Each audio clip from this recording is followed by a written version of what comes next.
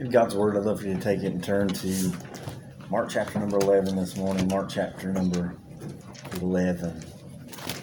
We will pick up from where we left off last Lord's Day and pray that the Lord bless us as we come to His and our truth.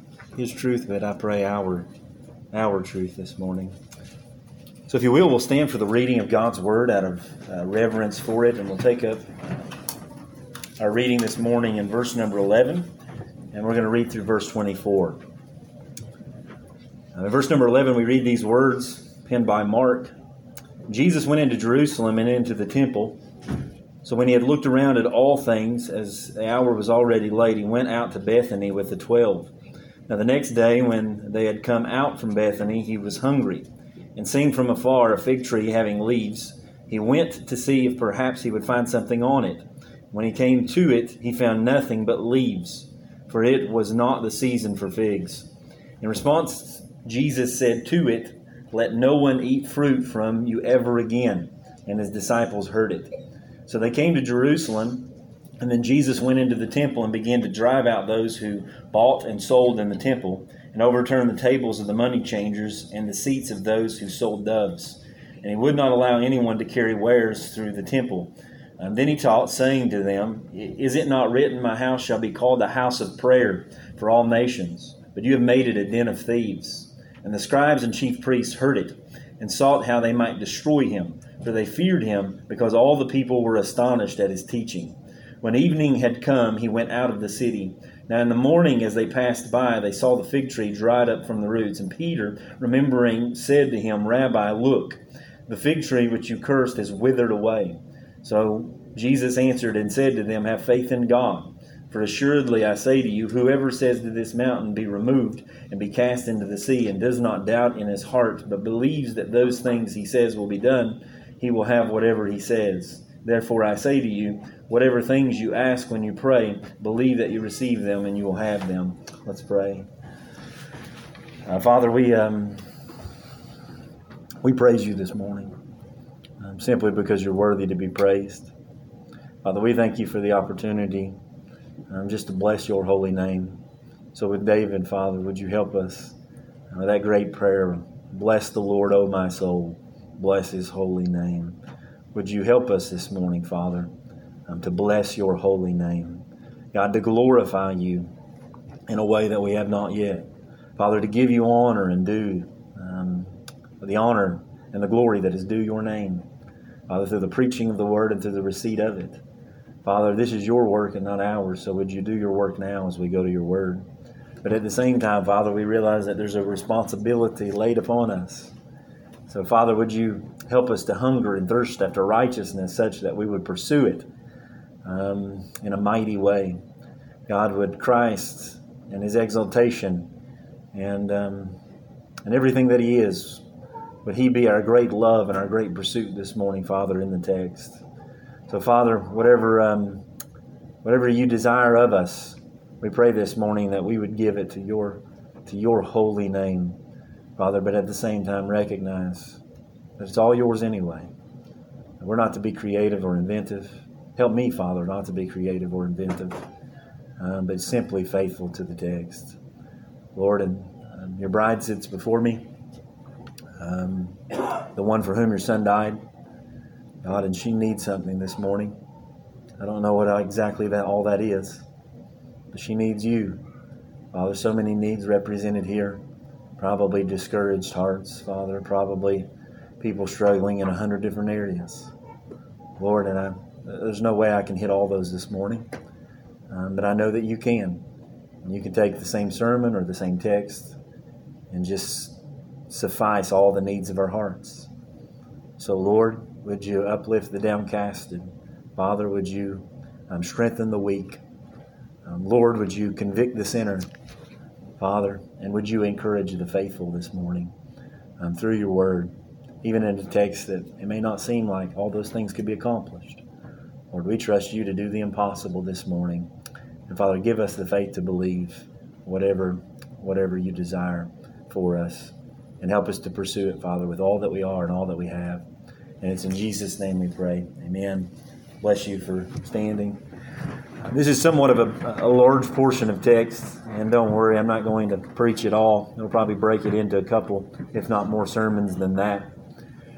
And particularly, the latter portion, definitely we will break up into another sermon next week speaking about prayer. There was some contemplation on my part whether or not to even break up this portion from verse number 10 to verse number 21. Because here's two accounts. And it's interesting to note that whenever you come to the book of Mark, and I love the book of Mark. I love all the Gospels. Mark has become precious to me probably just because of the way that we're going through it. But one thing that I love particularly about the Gospels as well is just the uniqueness of each writer.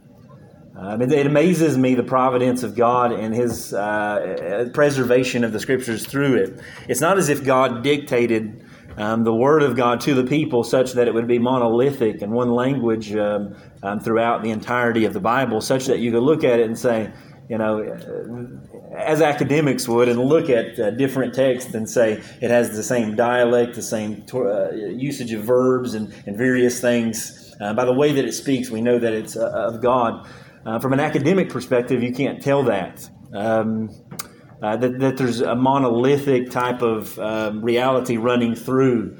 We look for that great scarlet cord of redemption and just God's stamp of approval. But God didn't just give the Word in a dictated way such that they wrote kind of apart from themselves everything that we have in Scriptures. God used them, retaining their personalities and their own autonomy to write the inerrant, infallible Word of God, such that we can take John's letters and we can look and we can see, man, this is John. This is the way that he talks in the first epistle. That's the way that he talked in the gospel. He uses the same language in the gospel or in the book of the Revelation. And you can see the personality of John and his vernacular and his particular talents. You can see the medical knowledge of the Dr. Luke whenever he writes his gospel. You can see the Jewish nature of certain men and the Gentile nature the leanings of other men. It comes out in the Apostle Paul and his upbringing and his learning and things like that. And it's the same with Mark. Something that is unique with Mark is the way that he sandwiches certain things in.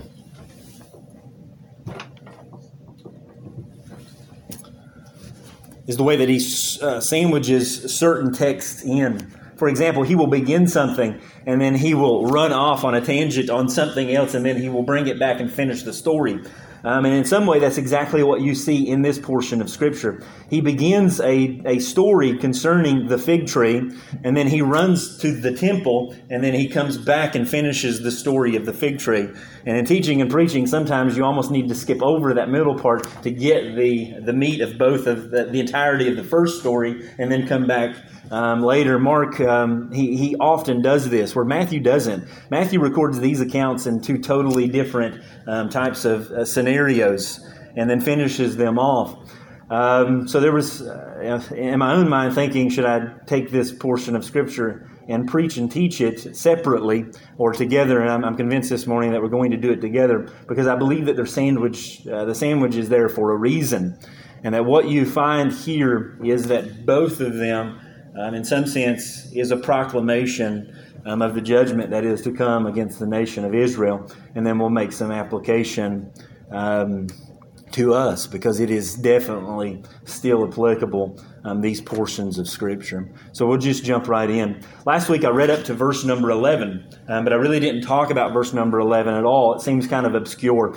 It's one of those little tidbits of information that you wonder exactly why it's there at all. But in verse number 11 you read these words, and Jesus, and again this is after the triumphal entry, and Jesus went into Jerusalem and into the temple.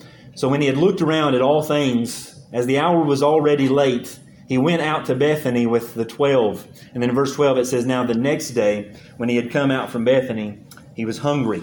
And seeing from afar a fig tree having leaves, he went to it to see perhaps if he would find something on it.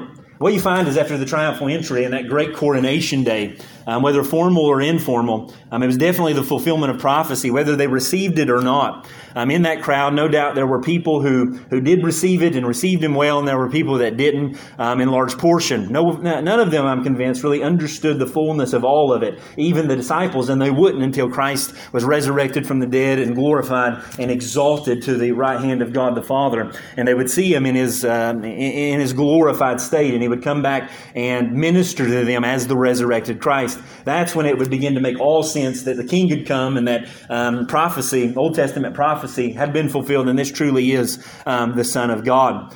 Following that, we see somewhat of this obscure text. Jesus then went to Jerusalem into the temple. So that when he just looked around and the hour was already late. And there's some speculation. We can speculate exactly why he was there. Whether this is meaningful or at all. Nothing really happened. Maybe they expected something to happen. Maybe Jesus went expecting something to happen. Commentators speculate. We're not 100% sure. But I'm convinced that it was at this moment that the following day's activity became decisive in the mind of Christ. That he goes and he sees the money changers and he sees what's happening within the temple. And he decides exactly what he's going to do the following day within his journey. Then he returns to Bethany. You remember Bethany. Bethany is that place of Mary, Martha, and Lazarus. Lazarus has just recently raised from the dead. The text tells us that he goes back to Bethany, possibly to stay the night with them, to take up his activity on this next day. And it says in verse 12, now on the next day, when they had come out from Bethany, so they're leaving Bethany, that's where they stayed the night, the text says that Christ was hungry. It's interesting to read men who have written on this, and multiple men, and they just bounce around and write pages because they have to write a book, and sell it, on the reason that Jesus was hungry and whether he should have been hungry at all or not. Surely Mary and Martha would have fed him, so they can't wrap their minds around the fact that he just ate and that he's hungry again. Nevertheless, we know that the text says that Jesus is hungry. A great reminder of his humanity. Reading this text, you don't think that things like that should really impact you or influence you quite as much. But in all reality, the fig tree story is a direct result of the humanity of Christ. If there's anything to glean from this, it's a result of the fact that he became a man just like us, willing to take part with us in every single point like us. And it was the very fact. I'm convinced that we have the result of this story and the implications of this story and any application that flows from that. Had he not been hungry that day, I don't believe that we would have had, at least in this sense, the parable or the account of the fig tree. There was something in him that provoked him to go to the tree, and when he gets to the tree, we have the result of the teaching. And that's exactly what we need to remember as we read through the Gospels. That our Lord was a man like us. Sure, he was God. And we're never going to be able to reconcile those realities in our mind to the fullest extent. But I think oftentimes we need to be reminded that as we go throughout the Gospels, that Jesus Christ was a man like us in all points. And that he lived the life of a man just like we should. We should remember that in Luke's gospel, he reminds us that Jesus grew in wisdom and stature. Because that's going to be another thing that's just going to kind of boggle our minds as it does the commentators and us as people who are made of just flesh and blood and real stuff and think about things, is why is he so astonished when he gets to the tree that there's no fruit on the tree? He's God, right? He should have known that there wouldn't have been any fruit on the tree. He should have been able to look afar. He should have been able to look with his omniscience on in time and understand with reality that that's not the place to go. It's like going to Lowe's and trying to pick something up. Had I known that it wasn't there, I wouldn't have wasted my time in going all the way to Lowe's. Thank God for Google and the internet and phones so that you can call ahead, but I rarely do. But why didn't Jesus? He has more information than the internet, more information than Google. Why does he go all the way out of his way to find this tree whenever, in all reality, he has all divine knowledge? Because Philippians chapter 2 says us that he veiled much of his prerogatives, his authority, and his rights. And in some sense, there's even the reality that he veiled some of his knowledge. I'm convinced that he went to the tree not knowing that there was fruit on the tree. Just like in other places in the gospel, he tells his disciples that there are certain things that he doesn't know. Like the day and the hour, it's only in the Father's hands. It was like when we looked in back in Mark just a little while ago, and one of the accounts, James and John are coming and battling it out, and he said, that's not for me to give, it's not for me to tell you. There are certain things, and you say, explain that to me. He's God. Good luck, If you got all evening or the rest of our lives, we might be able to scrape off some of the moss off of that stone, because commentators and men much smarter than we are have been trying to do that for millennia now and haven't even been able to. And I'm okay with that. I'm okay with God being God and me being me, and just trusting the text of Scripture and just being enamored as we walk away at the truly God nature and the truly man nature of our Lord and Savior, Jesus Christ. As Luke said, he grew in wisdom and he grew in stature. As Hebrews tells us, he learned obedience. He grew and he learned and he asked questions and he marveled at times. There were times that he was astonished and that he was moved with compassion in his inner man. And here you see that he's going to be ruled, and he's going to rule himself with indignation over what happens. That the Son of God comes and he lays aside certain prerogatives and lives the life as a man would live it, submitted to and filled by the very Spirit of God. I'm convinced that most of his life, or at least much of his life and much of his ministry in the last 3 years, he doesn't live just tapping into his divine nature. I'm convinced that he lives as a man lives and should live. I'm convinced that the only way that this text makes any sense with the application in the last portion is if what he does to the fig tree is, as a man would do it, by accessing the power of God through faith, such that God would bless the effectual fervent prayer of a righteous man. Otherwise, it's not a possibility, because at the end he says, "For assuredly I say to you, whoever says to this mountain, be removed and cast it in the sea, and no doubt does it in his heart, but believes that those things he says will be done, he will do whatever he says." Jesus, because they look at him and they say, "Why did you do this?" And Jesus says, "Have faith in God," in verse 22. And that if you have faith in God, you'll be able to do this. That Jesus as a man, I think, spent much of his life just living life as a man should, filled with the Spirit of God, totally submitted. Thus, he can say in application, you saw that, now you can have this. Otherwise, if he was just tapping into divine knowledge that's not communicable to me and to you, this would not be a reality, and you can walk away, no mountain will ever be moved, because only God can do that.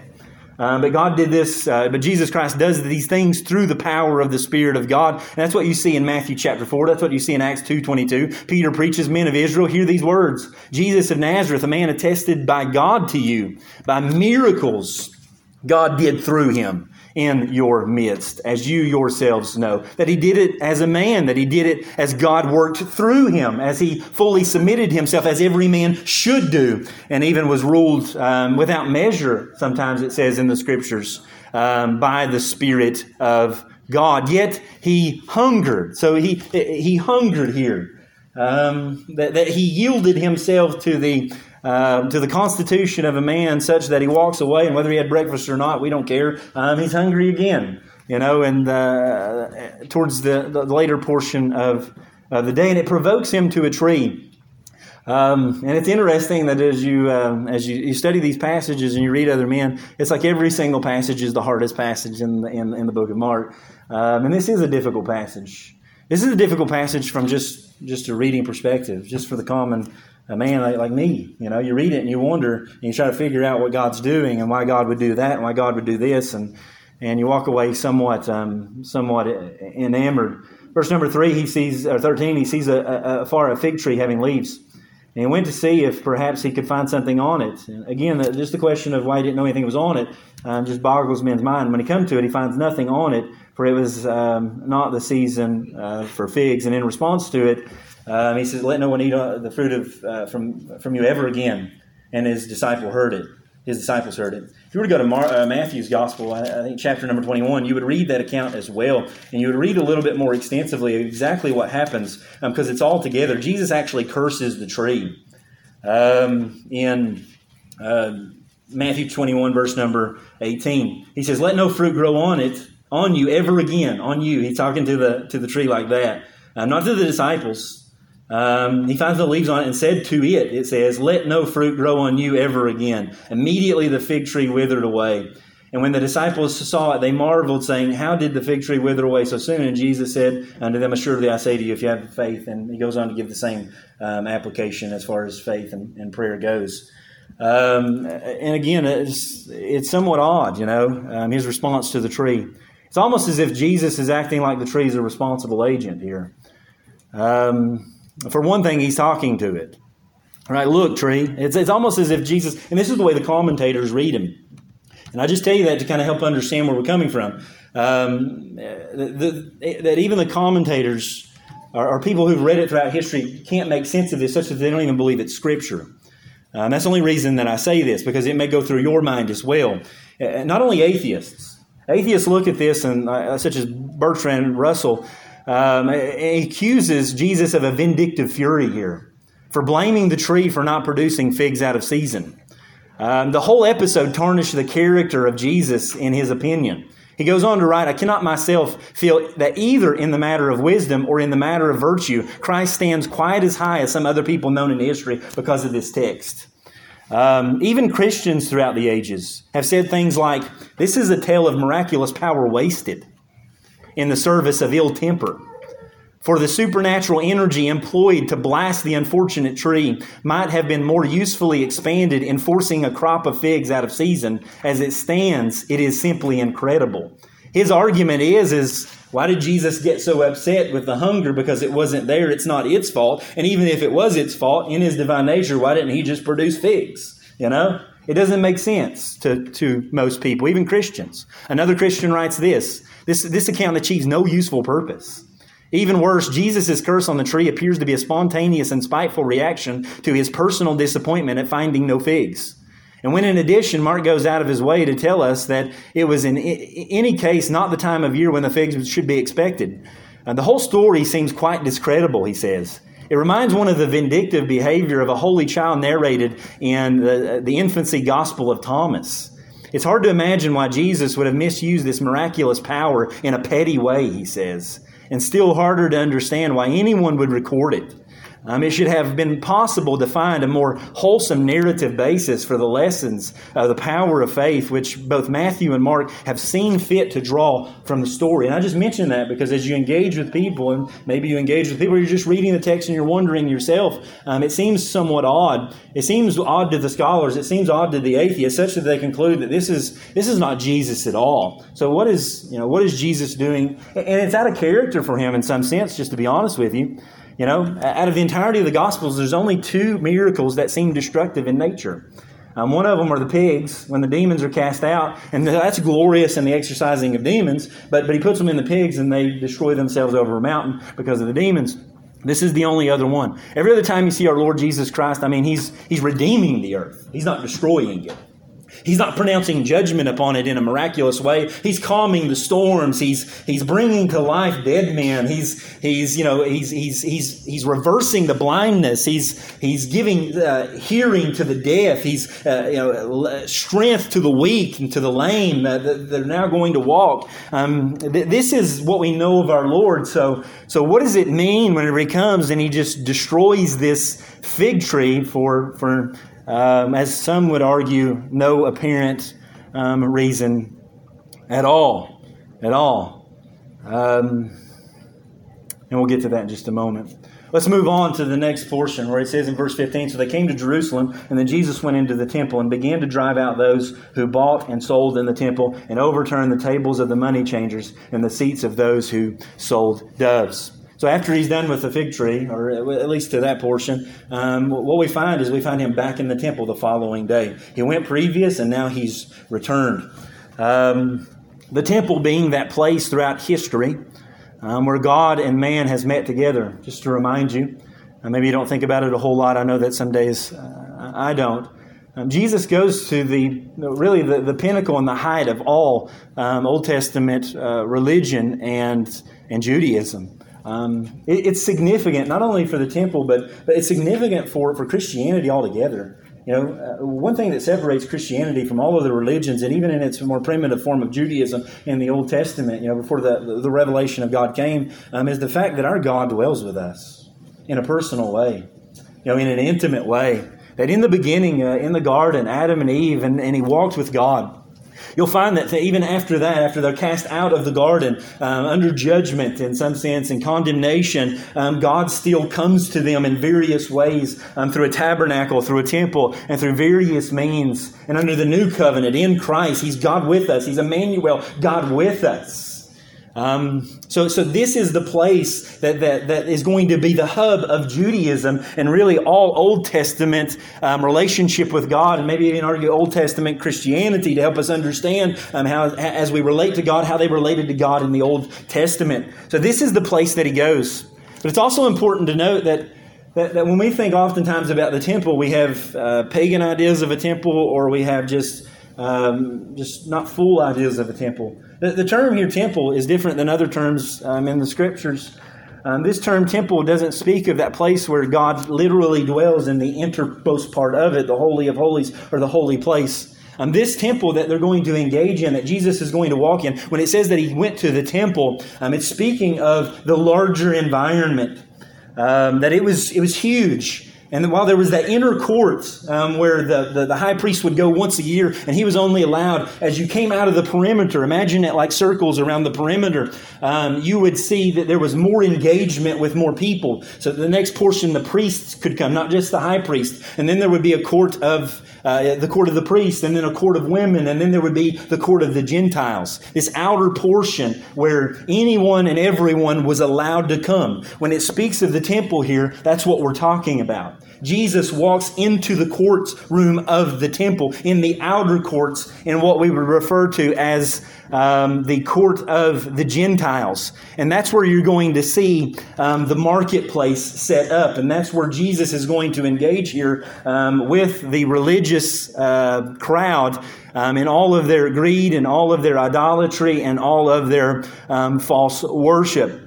That this place that was known in the Old Testament and purposed by God as a symbol of God's presence, God's dwelling, God's covenant with His people, that would represent all of His activity with His people, Jesus comes. And this is just like the triumphal entry. This is prophetic. Malachi chapter 3 predicts that when the Messiah comes, He will purge the temple of its impurities. That this place that is supposed to be a place of prayer, as he argues in just a moment, and a place of worship, Jesus comes in and He takes over in some sense. That He begins, it says, to drive them out. It says they began to drive those out who bought and sold in the temple and overturned the tables of money changers and seats of those who sold doves. And He would not allow anyone to carry wares through the temple. Man, and people would love to just cast this one out of the Bible too. Not only the fig tree because it's hard to understand, or it doesn't quite comport with their hippie view of Jesus and the fact that He's meek and mild, and He is. It's not to make fun or to laugh or joke, but people often have just a one-sided view of Christ, and they look at Him. And I remember in college years ago, before ever any desire, just becoming a new Christian, and having a conversation with a young man, in his early 20s, and he said, the God of the New Testament just seems so much different than the God of the Old Testament.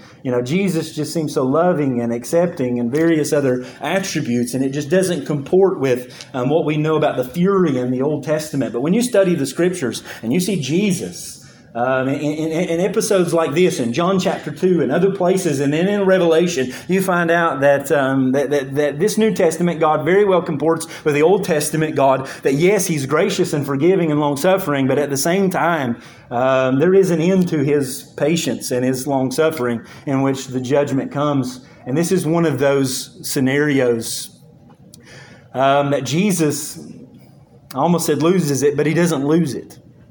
We think of us in outbursts of anger and wrath as losing it. But Jesus is 100% totally in control of His affections.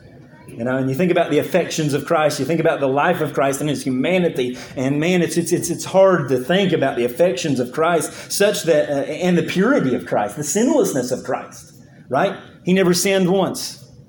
Not only with his hands, but with his heart. There was never a time where his compassion was out of play. There was never a time where grace was extended that it shouldn't have been. There was never a time that he wept that it wasn't appropriate. And there was never a time that he expressed discontent and rage and even indignation with people, with his disciples, or with these folks that was out of place. That what we see here is not a temper tantrum or a fit of rage. Jesus didn't lose it. It was a measured, controlled demonstration of the righteous anger of God based upon the reality of truth. That's what he does 3 years earlier in John chapter 2. And John teaches us, tells us there, as Jesus quotes, or as it's quoted, Psalm 69:9, "Zeal for thy house has consumed me." That there is this zeal that Christ has for the worship of God and the house of God and the dwelling place of God and the place that God has covenanted with his people. There's a zeal that he has that overwhelms him and consumes him such that the appropriate action here is to flip the tables. That's exactly what happens. He walks in, again, measured and pointed and intentional, probably decided the day before what would happen as he looks at the idolatry and the greed that has overtaken the place that God would meet with his people. And he takes these massive wooden tables with change probably covering them, and he flips them. And it would have been overwhelming, and there would have been money flying everywhere. They would come in. What would happen is that once a year, sometimes 1 million people, historians tell us, would travel to Jerusalem for this period. This would be a place where hustle and bustle would be happening, and the marketplace would be booming. People would be everywhere. Money would be being exchanged. And that's exactly what would happen. A tax would be paid by the Jews. But what also began to happen was just marketing like we know it today, and probably been like that in every generation, right? People are coming and they don't want to bring a lamb from afar. They want to bring a dove from afar, or maybe they brought it and it just didn't meet the criteria. So what did they do? They would sell a dove at the court of the Gentiles in the marketplace. But sometimes they would mark it up as much as 15 times what it was supposed to be. Or they would just push aside someone's sacrifice so that they could sell them and say it's unqualified to bring before God. Now you need to buy one of ours. You ever heard of that marketing strategy? It's just not quite good enough. You need to buy one of ours, and it's going to be marked up extremely high. This is what he's engaging in. This is what he's doing. And Jesus then takes the opportunity to teach.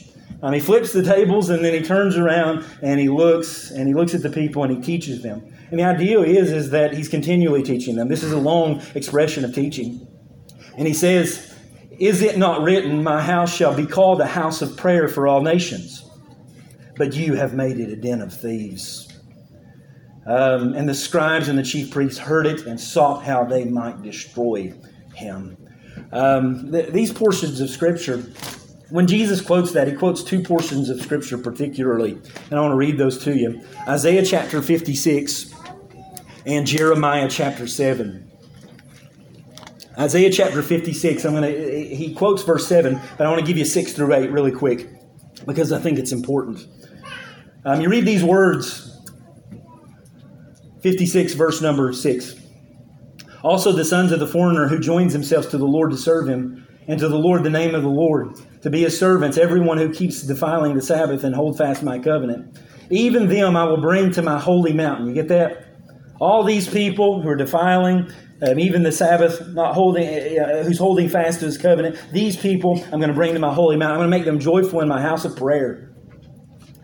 "Their burnt offerings and their sacrifices will be accepted on my altar, for my house shall be called a house of prayer for all nations." Mark quotes that. Matthew doesn't. But he includes that. The Lord God, he goes on to say, who gathers the outcasts of Israel, says, "Yet I will gather to him others beside those who are gathered to him." Essentially the prophecy is that this thing's supposed to go to the nation, boys. This is not about Israel alone. This is about reaching the world. The prediction regards Israel's very purpose for being in existence.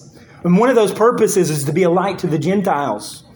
When Messiah had come, there would be an ingathering of all the nations, including the Gentiles. In fact, Israel was to be a part of gathering the Gentiles in as well.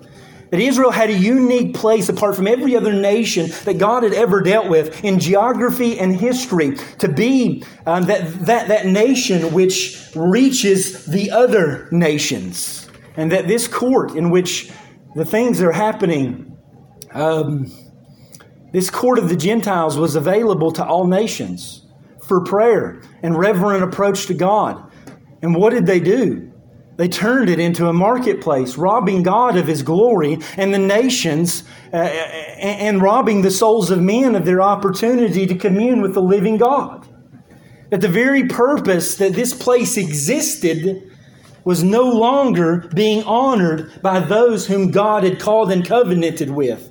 Imagine it's like this, you give your child a knife or a machete or, something as they mature, and you tell them, go do that with it.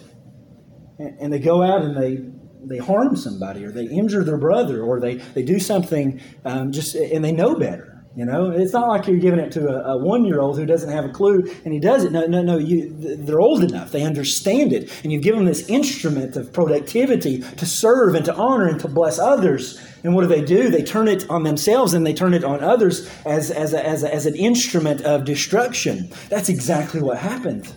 The nation of Israel, you have been blessed among all nations. I've covenanted with you. I've given you the fathers, the prophets, the oracles of God, the covenants, the blessings, the temple, the dwelling place. And you've taken that thing that I gave you for a particular purpose, and you're doing the exact opposite. And then in Jeremiah chapter 7 and verse number 8, you read these words. And this is the last portion that he quotes. So he's mixed these two prophecies or these two scriptures together. This is where you're going to catch the den of thieves, right? Jeremiah chapter 7 and verse number 8, you read these words. Behold, you trust in lying words that cannot profit. Will you steal, murder, commit adultery, swear falsely, burn incense to Baal, and walk after other gods whom you do not know? And then come and stand before me in the house which is called by my name, and say, we are delivered to do all these abominations. Has this house which is called by my name become a den of thieves in your eyes? Behold, even I have seen it, says the Lord. And the idea is that all this idolatry, debauchery, you name the sin that's going on, he's saying that you're doing this in the nation and in your families and everywhere. And then you come to the house of God and you say, you're going to deliver me? So you get the quote, and then he's talking to priests and to scribes and Pharisees who are going to understand what Jesus is saying. He looks at them in the face after he shows his utter indignation for what's going on, and he undergirds that with the teaching of God's Word, and he says that the very purpose I gave this, you're ripping glory from God, and you're destroying people by veiling the gospel, and you come here and you think it's okay, and you're going to be delivered because you're God's covenant people, because your father's Abraham, and you're deceived. Not only is it wicked and debauched, but the great tragedy is that you're comfortable doing it. And you can't see the reality which is right before your eyes. That's the great tragedy. And the scribes and the chief priests heard it, and they sought how they might destroy him. For they feared him, because all the peoples were astonished at his teaching. And they didn't get it at all. They didn't understand it. And this would be, again, a redetermination on their part to kill the Christ. Why? Because they were afraid of him. They feared him. They feared that he would form a coup and overthrow them. They didn't listen to his teaching. They didn't care. They just saw the astonishment of the people and the fact that they would flock to him if he was left undeterred. Because all the people were astonished at his teaching. They determined to destroy him. And I'll just go ahead and let the cat out of the bag. I think that's why he did it. I think that what you're going to find as you go through the book of Mark from here on and in the other Gospels, that these things are calculated by our Lord because his work is about to be done. And He's going to facilitate that work by the preaching of the good news, and with total opposition to the sins of the nation, such that He is going to provoke them in a way for them to fulfill the desire of their heart, which is to murder the Christ, thus fulfilling all Old Testament prophecy and bringing in the new covenant. And that's partly why He's hid Himself up to this point. And that's a portion of why I'm convinced that now He is becoming public like never before, and withstanding men and the religious elite on their own turf like He never has before. And then you see the final fate of the fig tree. And that's what you see. And when evening had come, He went out of the city. And now in the morning, as they passed by, they saw the fig tree dried up from the roots. Peter, remembering, said to Him, Rabbi, look, the fig tree which you cursed has withered away. So Jesus answered and said to them, have faith in God. And He gives the application. And we'll get to that portion next week. So they come back out. They're flowing the next day. And Peter particularly looks and he says, Teacher, look what you did. You know, I don't know if and Matthew says that they were astonished at it. It was something that they had not possibly seen Christ do before, or if they did, maybe they didn't understand, or maybe they just reveled in the glory of what He was able to do in killing the fig tree. And that's the story, right? That's the story. So what's the significance? I think the primary significance is that these things are sandwiched together and intertwined as they together symbolize Christ's judgment upon hypocritical, unbelieving Israel. I believe that this fig tree is somewhat representative of the nation and the religious elite, and the fact that He comes and He looks for fruit and there is none. And when He finds none, and He's given enough time for some, He puts it to death. And He moves on to a kingdom which will bear fruit, and that is, under the new covenant, the church. The church. Through this, He's expressing and displaying His disdain towards the leaders of Israel. And either they'll repent or they'll kill Him. And this is the theme that you'll find all throughout the book of Mark and in the other Gospels, that these last few, what He's going to do is just bring scathing rebuke and condemnation against the nation so that they will kill Him in part and secure the salvation of all the nations, including those who would come to Him by faith in Israel, but also the Gentiles. And this is prevalent all throughout the Scriptures. And I'm not going to argue that every time that you see a fig tree that it's Israel. But sometimes when you do see a fig tree, it is Israel. For example, in Jeremiah chapter number 8, that's exactly what you see. Verse number 13, you see the nation of Israel spoken of as a fig tree bearing no figs. And then Babylon comes in and they seize the nation as a result of the lack of righteous fruit. That's what you'll find in Hosea chapter 9 and verse number 16 and 17. You'll find that they are wandering among the nations. Why? Because they bore no fruit. There's a sense in which this is pointing towards a time in which they would be cast out for the church. I mean, you don't only find it in the Old Testament, you also find it in the New Testament. Matthew chapter number 8, verse number 11, you read these words. And I say to you that many will come from the east and from the west and sit down with Abraham, Isaac, and Jacob in the kingdom of heaven. But the sons of this kingdom, the kingdom, will be cast out into outer darkness. He's saying the Gentiles are going to come in, but the sons of the kingdom will be cast out into outer darkness. There'll be weeping and gnashing of teeth. And then Jesus said to the centurion, go your way. And He gives faith to one Roman centurion. Not only that, but you find in Matthew's account in 21, not far from this very account, in 21 and verse number 42, these words.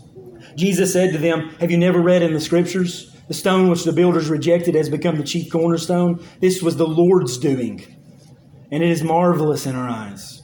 Therefore I say to you, the kingdom of God will be taken from you and given to a nation bearing the fruits of it. And whoever falls on this stone will be broken. But on whomever it falls, it will grind him to powder. Now, when the chief priests and the Pharisees heard his parables, they perceived that he was talking about them, is what the text says. Luke's gospel also gives a unique perspective in this area. Luke chapter number 18, if you were to turn there, you don't necessarily have to. But what you would find is that in this account, the fig tree is not there. But interestingly enough, following the triumphal entry of our Lord in Luke 18, and prior to the entrance of Him cleansing the temple where the fig tree should be, you read this event. Now, as he drew near, he saw the city and wept over it. You get that? So as after the triumphal entry and he's drawing near to the city, Jesus is crying in Mark. And he's weeping, saying, if you had known, even you, especially in this your day, the things that would make for your peace, if you'd only known, he says. But now they're hidden from your eyes, for days will come upon you when your enemies will build an embankment around you, surround you and close you in on every side and level you, and your children with you to the ground. And they will not leave in you one stone upon another, because you did not know the time of your visitation. And then he went into the temple, it says. Also in Luke chapter 13, you read a unique parable to Luke as well, where he speaks of a fig tree, about a certain man that planted it in his vineyard, and he came seeking fruit on it, and he found none. And then he said to the keeper of his vineyard, look, for 3 years I've come seeking fruit on this fig tree and found none. Cut it down, he says. Why do you use up the ground? But he answered and said to him, Sir, let it alone this year also, until I dig around it and fertilize it, and it bears fruit. But if not, after that, you can cut it down. And the idea is it's interesting. 3 years it's been there. How long had Christ been there? 3 years. And he said, it's not time yet to cut it down. Give it a little more time. We'll fertilize it. We'll give it the gospel. We'll do this. We'll do that. And if it still doesn't, cut it down. And Jesus comes in Mark chapter number 11 and in Matthew chapter 21, and he sees this fig tree and it bears no fruit. And he expects fruit upon it. And so you say, well, I don't understand everything. I don't either. But I do know this. There's an expectation. There's a desire in the Lord that provokes him toward a certain plant that he created. It has a particular purpose. When he got there, he found out that it bore no fruit, such that he cut it down. And I think that that's what we're talking about here in large portion. That the fig tree is often in Old Testament and New speaks of the relationship between God the Father and Israel. Jeremiah 8:13 says, I will surely consume them, says the Lord. Why? No grapes shall be on the vine, nor figs on the fig tree, and the leaf shall fade. That's how he's going to consume them.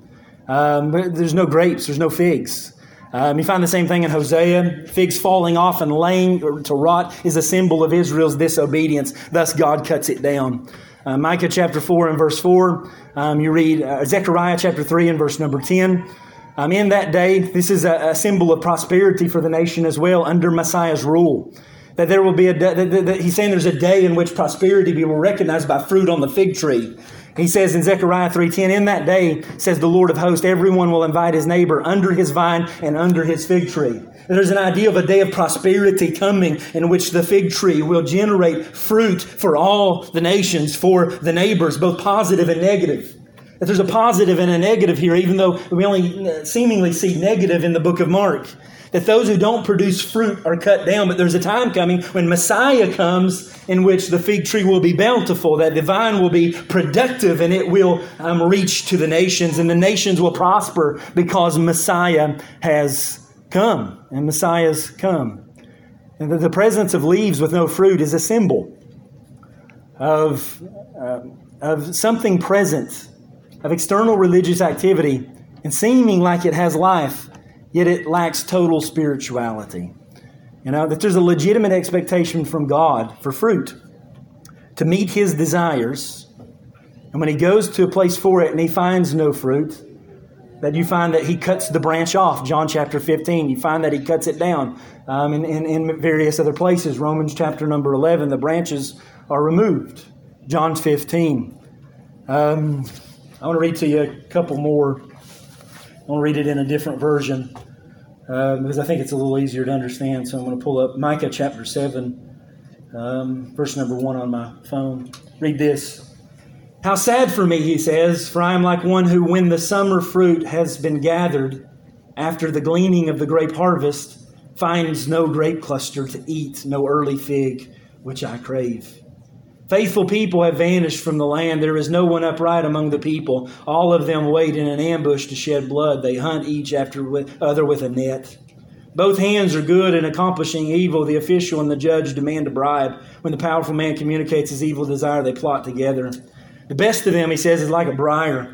The most upright is worse than a hedge of thorns. The day of your watchman, the day of your punishment is coming. At this time, their panic is here. Do not rely on a friend, he says. Isn't that sad?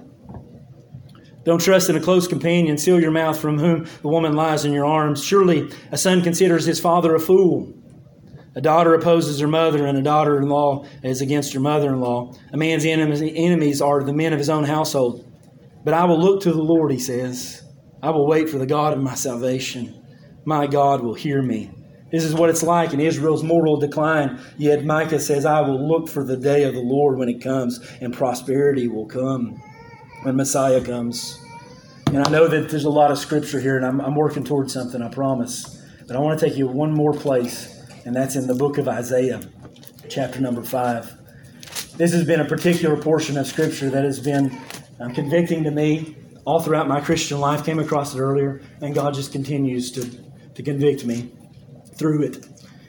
This too speaks of the Lord's vine in chapter 5 and verse number 1, but it's talking about Israel. And you read these words. Now let me sing to my well-beloved a song of my beloved regarding the vineyard, his vineyard. My well-beloved has a vineyard on a very fruitful hill. He dug it up and he cleared it out of stones and planted it in the choicest vine. He built a tower in its midst and also made a winepress in it. So he expected it to bring forth good grapes, but it brought forth wild grapes, or strange grapes, rotten grapes. And now, inhabitants of Jerusalem, men of Judah, judge please between me and my vineyard. What more could I have done to my vineyard that I have not done in it? Why then, when I expected it to bring forth good grapes, remember Mark, he came and he expected fruit, but he found leaves. Why did I, when I expected to bring forth good grapes, you brought forth wild grapes? And now, please let me tell you what I will do with my vineyard. I will take away its hedge, it shall be burned, and break it down its walls, and it shall be trampled down. I will lay it waste. It shall not be pruned or dug, but there shall come up briars and thorns. I will also command the clouds that they rain no rain on it. For the vineyard of the Lord is the host of the house of Israel, and the men of Judah are his pleasant plant. He looked for justice, but behold oppression, for righteousness, but behold a cry for help. This is the nation of Israel in covenant with God. When they break that covenant, God takes away all the blessings that they have, and He leaves them to themselves. And that's exactly what happened in the nation of Israel in 70 A.D. as the temple was destroyed and the kingdom was taken away in that time. He says he looks around and he concludes, I did everything that I could. What more could I have done? The presence of leaves with no fruit is a living contradiction, otherwise known as what we know as hypocrisy. It's to say one thing with your mouth and it's to do another. It's as if the tree there with Christ was marketing satisfaction only to find none. It was as if Christ is talking to this inanimate object, and if it could respond, it was as if it was saying, come to me and be fed. You'll find food, you'll find refreshment, you'll find energy, you'll find life. And with an appearance of life, when he gets there, there's no fruit, there's nothing to sustain him. Just like the temple in Jerusalem, just like the temple, nothing but leaves. You can come. Everyone knows what it's there for. Everyone's familiar with it. The Jews know the history. They know the story. They know how it began. They know its purpose. They know that they come. Business is booming. They know Passover's happening. They know about the lambs and the doves. But that's all you find. Nothing but leaves. Nothing but leaves. No substance. Jesus is going to walk in here in just a moment with more than just general disappointment because there's no fruit. He's going to push the envelope. He's going to provoke the affections of the Pharisees, and they're going to kill him. The temple which stood as a place of worship and offered and proclaimed that it had something to offer to Israel as well as the nations, and this place of prayer that was indicated in the text, this communion with God, this place that represented the depravity of man and the grace of God. Every time an animal was slain, they should have been reminded of the price of their sin and that it was death and that the wages of sin was death, but that the gift of God was eternal life through Jesus Christ our Lord. And yet Jesus comes and what does he find? He just finds leaves. Why do you flip the tables? Because there's nothing but leaves. There's nothing here to save. There's no communion with God. You're robbing Him of His glory. You're robbing the nations of the gospel. Why? Because there's nothing here. This means which was supposed to be, this place that was supposed to be a balm and a healing place for the entirety of the world. You flipped it around and you made it a den of robbers. It's overrun with your idolatry. It's overrun with your greed. It's overrun with sour grapes. And they look to God and they look back and you read Isaiah chapter number 5 and you just wonder why. Right? And this isn't to pick on Israel or that I'm anti-Semitic, but this is the culmination of the New Testament and the New Covenant. This is what procures Christ's death. And I'm not against the Jews, and I love Israel, and I want to see them come to Christ just as much as the rest of the nations. But I say all that to say this. I'm bringing it back to us. To us. You know? The people of God have defected in large part, defrauded the temple by retaining some religious externalism, and before we really throw them under the bus, we must ask in our day, does that sound familiar? Right? Is there a corporate context today in which we could apply this as well? And the answer is yes. In the church. In the church. This still applies to the corporate entity that we know of today as the church, and probably every individual that claims to be a Christian. But read this. And to the angel of the church of Sardis, right? These things says he who has the 7 spirits of God and the 7 stars. I know your works, that you have a name, that you're alive, but you're dead. Be watchful, strengthen the things that remain that are ready to die, for I have not found your works perfect before God. Remember, therefore, how you received and heard, hold fast and repent. Therefore, if you will not watch, I will come upon you as a thief, and you will not know what hour I will come upon you. You have a few names, even in Sardis, that have not defiled their garments, and they walk with me in white, and for they are worthy. And he goes on then to talk about those who overcome, clothed in white garments, and that he won't blot their names out of the book of life, but I will confess my name before you. But to the other crowd, what does he say? He says, if you don't repent, I'm going to come. I'm coming to you. Revelation chapter 1 and 2, what happens? There's candles and there's someone walking among the candlesticks, and in their disobedience, the warning comes that if you disobey and you walk and there's no fruit, and all I find is leaves, I'll take the light away. The light's gone. It's out. It'll be pitch black. That which was supposed to be a city up on a hill. That which Jesus Christ died for and made the means within the New Testament, where Gentile and Jew could come together as this one man, Ephesians 2 and 3, Acts chapter 15, in which is to be a proclamation of the gospel to the nations, where the very character is displayed, where Christ is the chief cornerstone and the apostles are the foundation, and we're the lively stones. We are a holy nation, a royal priesthood, a people who were not his people but now are. This place is now the place where God communes with his people. But listen, if you carry on, and I come to the church and I walk among the candlesticks this morning, and I find nothing but leaves, beware. Beware. Beware. But that's the idea. That's the idea. And this is all through the New Testament. Matthew chapter 7, you'll know them by their fruits. Fruitfulness is not something that is a product either of brute force. This is the work of God in the life of a believer. The idea is that good trees produce good fruit and bad trees produce bad fruit. It's that simple. There's no mismatching here. I'm not saying today that when we walk away that you need to produce fruit, and that you need to grind your teeth, grit and bear it, and just honor God. No, fruit bearing is a spiritual reality to the believer. John 15, that as we abide in Christ, the fruit of Christ is born within us. It's it's the result of the activity of God in us. And that when he comes, he expects to find fruit. What fruit? The fruit of repentance and the fruit of righteousness. Matthew chapter 3, verse 7, John's there preaching, and he's laying the axe to the root because of their lack of repentance. Right? Every tree that doesn't bear fruit, it's cut down, he says. He lays the axe to the roots. That when Christ comes, that's why he says in Revelation chapter number 3, repent. Repent. That when Christ returns, and then even Christ today, he sees the secrets of men. He knows what we do. That we are a place of worship and we commune with God. This is, in some sense, the house of prayer. This is where we come together on the Lord's Day worship. And it matters what we do. This matters. This all matters. Well, this is not this shouldn't be the product of men, but this should be the reality of God in the hearts and the lives of men. And thus that whenever he comes here this morning, he expects to see the fruit of righteousness, the fruit of repentance. It's not self-help, it's not self-improvement, it's broken hearts depending upon a holy and a gracious God. That's the fruit he's looking for this morning. That's what he was looking for in Israel, and he couldn't find it. That's what he's looking for here this morning. Does he find it? When he walks up to the tree of your life today, if I could make that application, will he find repentance? Will he find righteousness? Will he find the fruit, as Paul says, of righteousness unto the praise and glory of God? You know? What if Christ came up to us today because he's hungry for people to live after him, because he has this desire? And he sees a little church planted in Kingsport, Tennessee, most of which nobody in the world knows we're here, but Christ does. And he looks for figs. Will he find any?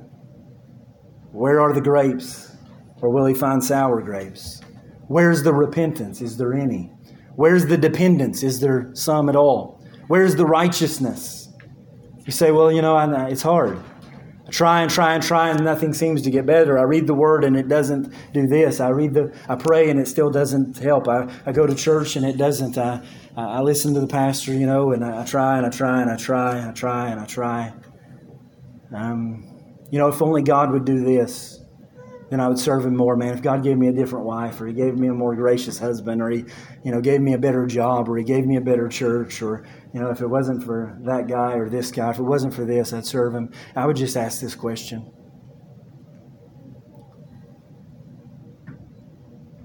What more could he do than he's already done?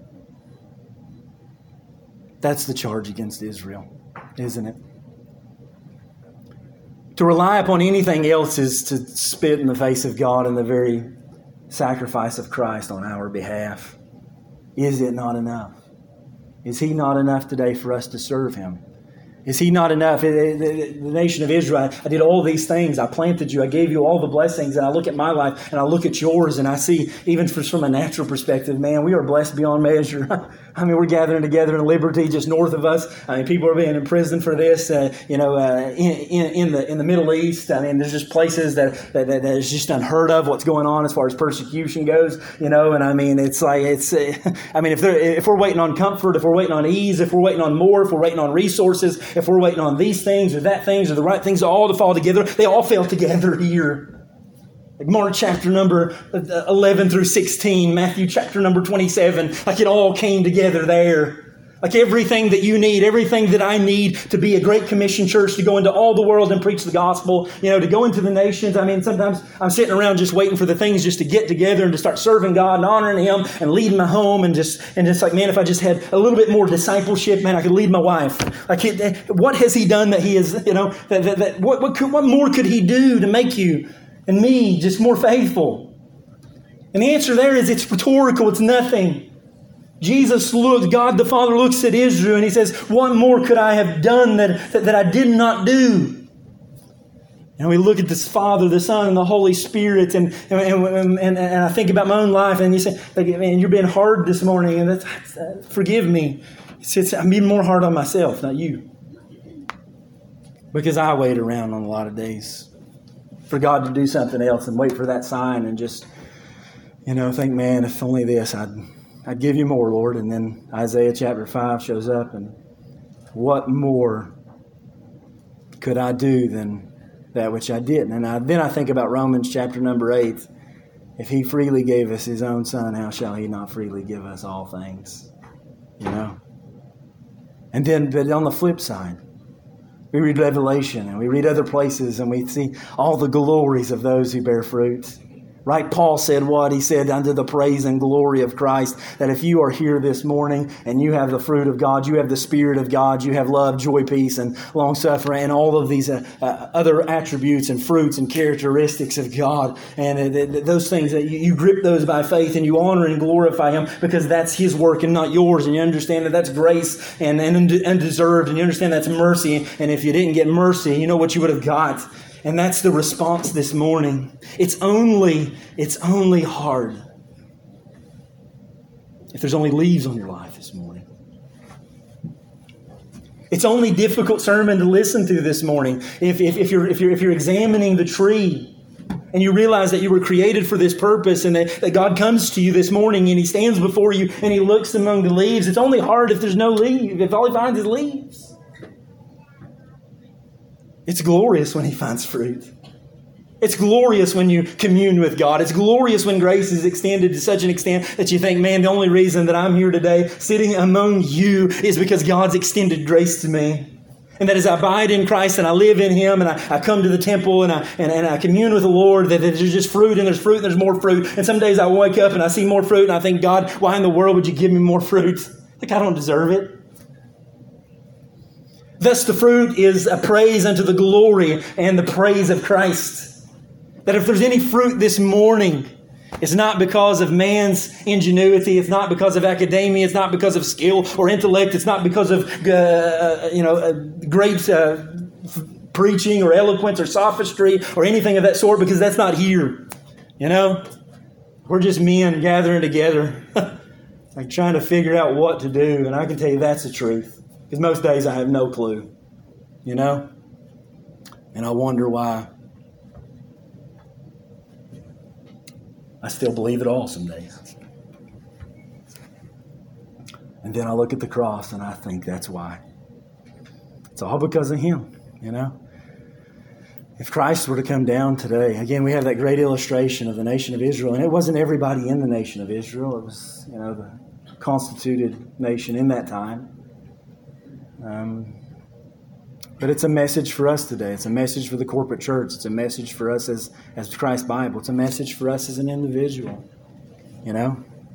And as you take the Word of God this morning and you put up the mirror of the Word of God, you know, what do you find? Is there leaves? Or is there fruit abounding because Christ has extended extended immeasurable grace to your life? If not, I would beg you with this revelation to repent and to believe and to run to Christ and to commune with Him and spend the rest of your life spending and being spent as a fool for Christ. You know? And on the hard days you come in and you see other people's fruit and you pick from it and you think, and it just gives you strength for the day, you know? And then if you're here this morning and you have fruit, praise God. Praise God for that, because you don't deserve it and I don't deserve it. Why did God love Israel? You know what the text says in Deuteronomy? Just because He loved them. Don't you love that? Because they were the least of all. You know, some days I sit around, I think, man, we could have great ministry if we had this person or that person or this skill or that skill. And then I think about the Apostle Paul. He chose not many wise. He chose not many strong. He chose the weak and the foolish of the world. And I look in the mirror and I think, God, you're right. I look at us and you may look around and you think, this isn't much. This is exactly what God uses nations like Israel and churches like this to accomplish His mission, to reach the nations. Why? Because they don't think we can. And God wants to say, I can. Thus have faith, He says. He goes on to say, have faith such that it can move mountains. Believe if I can do this and you can do that. And we'll get into that next week. Where's your faith at? Nothing but leaves. I think I listened to a number of sermons called that, It's Etched in My Mind. I think it was also etched in the minds of the disciples. I don't think they ever forgot that fig tree. I think it provoked them on to glory, to the praise of Christ for the fruit that they had. And I hope this morning that will do the same to you. Say, man, this is hard. Again, it's only hard if there's nothing but leaves. It's precious if today you find fruit. So I pray that you find fruit. If not, run to Christ. Let's pray. Father, we praise you again just for the glory of your Son. We praise you for texts like that, Father, which, you know, in our own mind and thinking just leave us running in circles sometimes, figuring out what you're doing and what you're saying and 100 other things. But Father, you always are precious to us and meeting us in the text, giving us what we need, Father, not only what for today, but for the rest of our lives. Such that it has eternal consequences. So, Lord, I pray that you'd help us, Lord. in understanding this text. And this is hard. Lord, I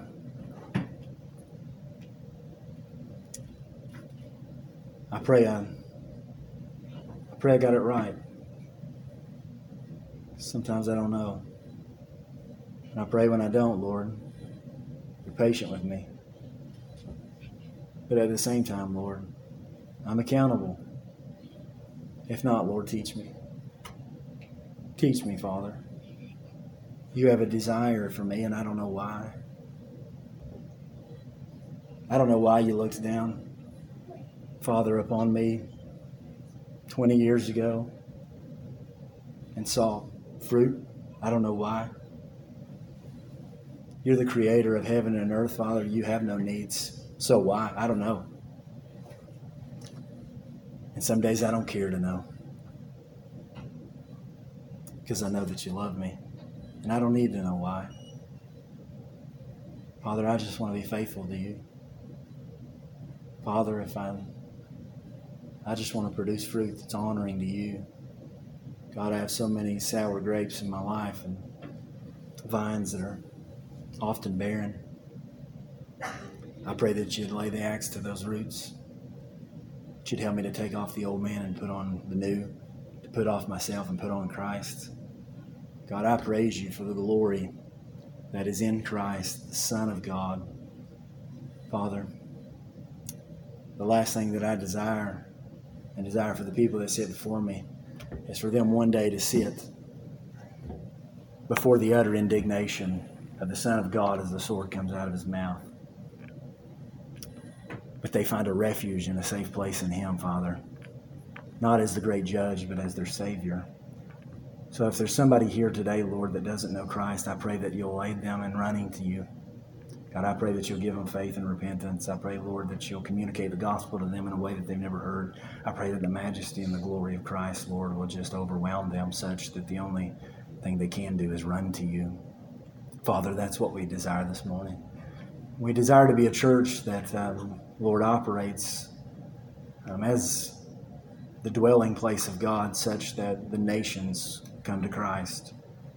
And that Christ Bible Church wouldn't be a den of thieves, Father, fulfilling our own purpose, running to our own end, but building the kingdom of Christ up, Father, for your honor and for your glory. So, Lord, would you do this work? Would you show us where we err, Father? So that when you come, if you come today, you won't find nothing but leaves, but you'll find the fruit of Christ, the Spirit of God, overwhelming this place, Father, as we interact with one another.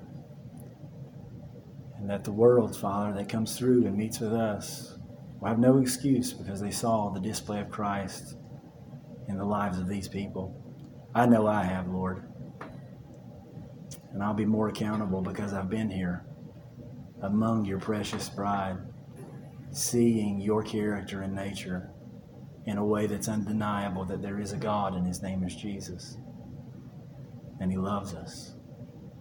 Father, I pray that this church abounds, Father, in righteousness and fruit on your behalf. Give us the courage and boldness to totally depend upon you, not to ask for more because we have it all anyway. May it not be said of us as it was said of Israel and many people in our day, and maybe us in the past, Father, where we want more from Christ to serve him. What more could I have done that I have not done? What other blessing? What other thing? Help us to realize there's nothing, that if we have Christ, we have it all. And we are equipped for service. We are equipped to live and to die for Jesus Christ. Father, it's in his name we pray. Amen.